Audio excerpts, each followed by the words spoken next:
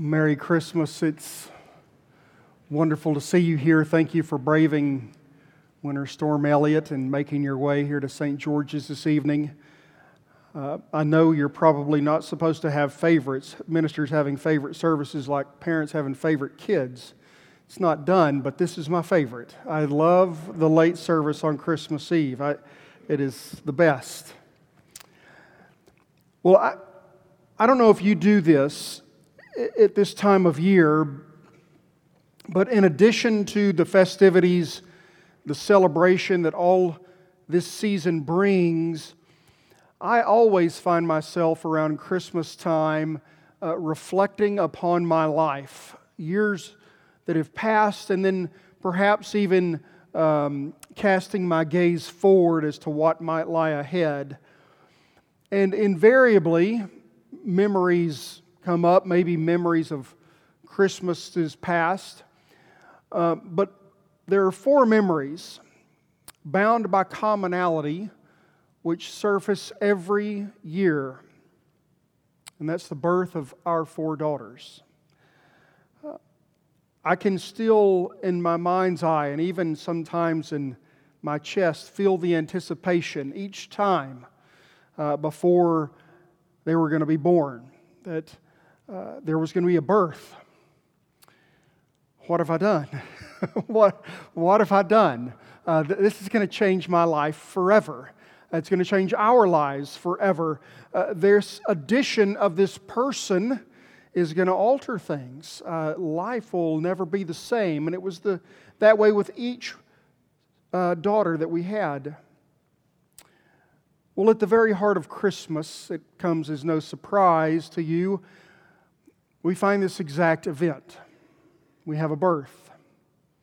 Behind all the tinsel and the ornaments and underneath the presents, the Christmas cards, woven into every single Christmas carol and Merry Christmas that is on our lips, lies this baby in a manger, a newborn for Mary and Joseph, who I'm sure went through some of this same anticipation as they looked forward to this birth. Well, in this anticipation, parents will do a number of different things. They'll prepare in different ways. Perhaps we set up nurseries. We'll buy colorful clothing. We buy bottles and send out announcements. There's diapers. Maybe we get a rocking chair. We all have our different particularities. They differ from family to family. But there is something for which all parents anticipate and prepare. And that's the naming of their child. A name. Well, of course, there's generally some conversations about what these names might be. There were the baby books you could look through. You could look online. What were the popular baby names of the year? I know when my cousin was born, I think the top name for girls that year was Hillary. I think every other girl for her age is named Hillary. There are loads of Hillarys. And in Texas, for boys, of course, popular names, you're going to have Colt and Stetson.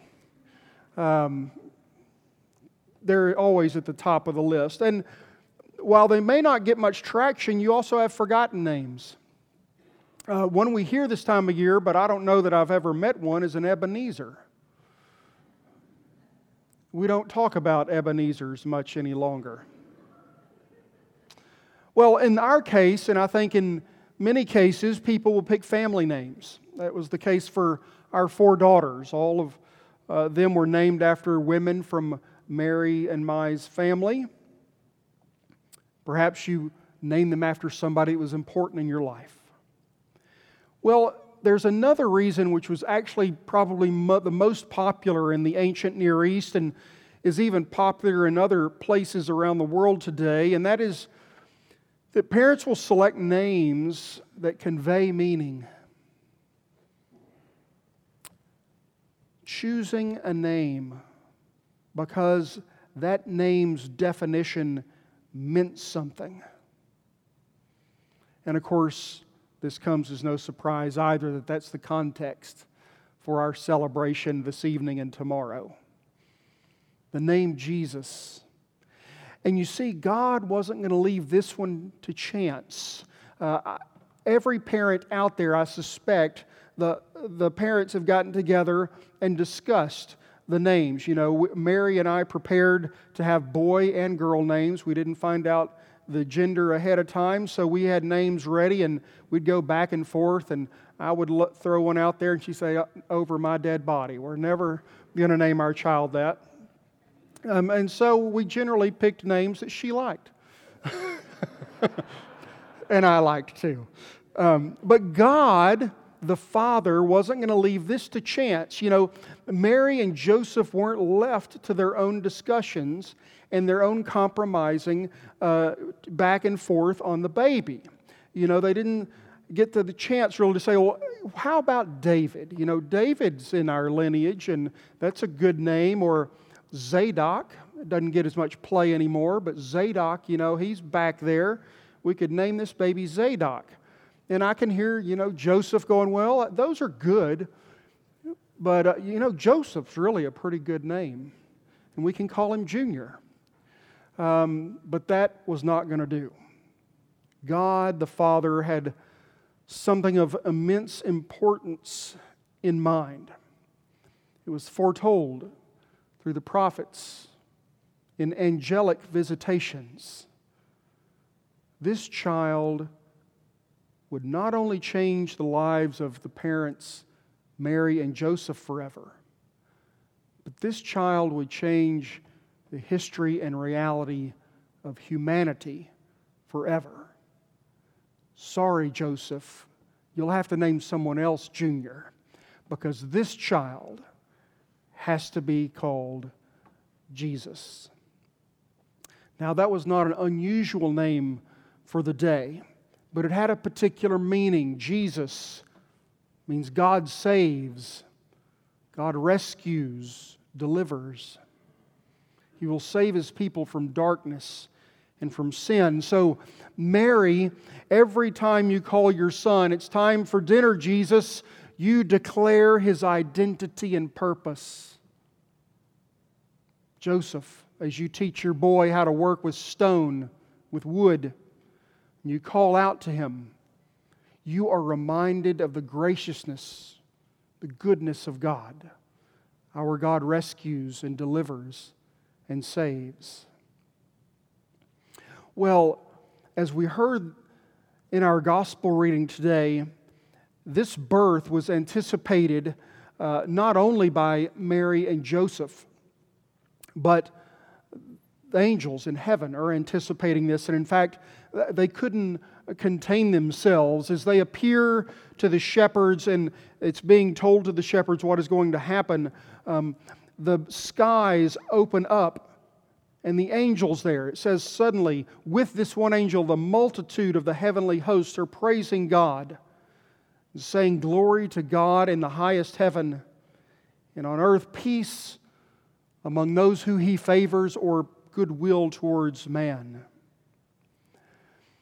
Now, there's something happening in that declaration from the heavenly host which is really almost too marvelous for words, but words matter. And so I'm going to ask you to indulge me for just a moment. We're going to have a short Greek lesson because words matter, and this was written in Greek and not in English.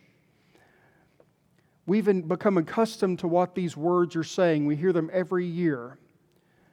Glory to God in the highest. This word glory in Greek is doxa, and it means intention, opinion.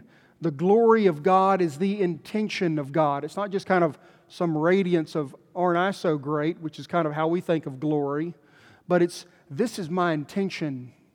Glory. Peace. This word peace means literally, as in carpentry, to dovetail a joint.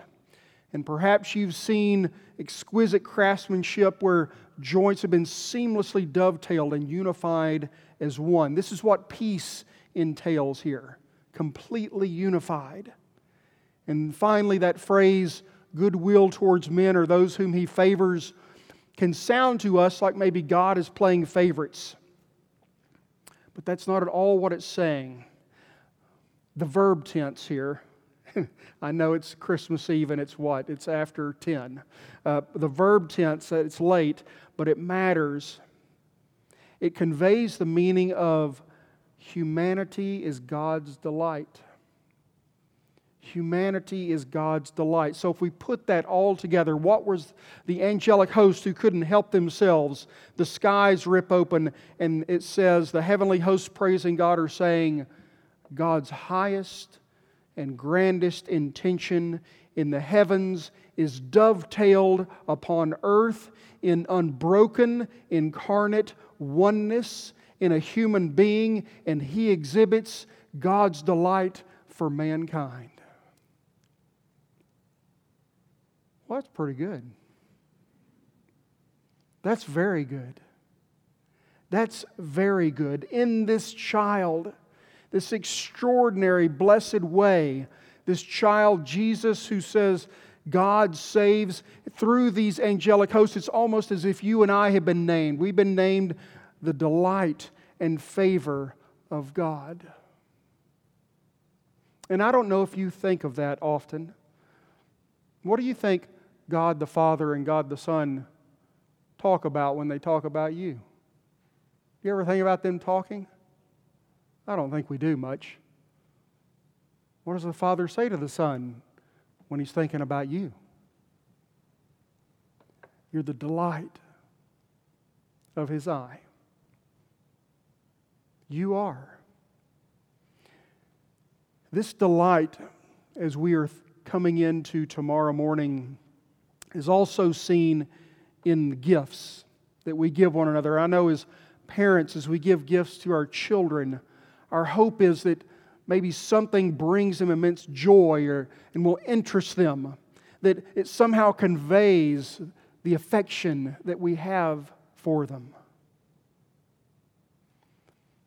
Well, I'm convinced that this very evening, God, our Heavenly Father, looks down upon us with similar delight. He has given us His very best, His very own life in His Son Jesus. He wants us to hear of rescue and salvation in that name, deliverance every time we hear it. And at the same time, I believe God desires for each of us to hear of our belovedness, that you are His delight. He can't wait to greet you tomorrow morning. Merry Christmas.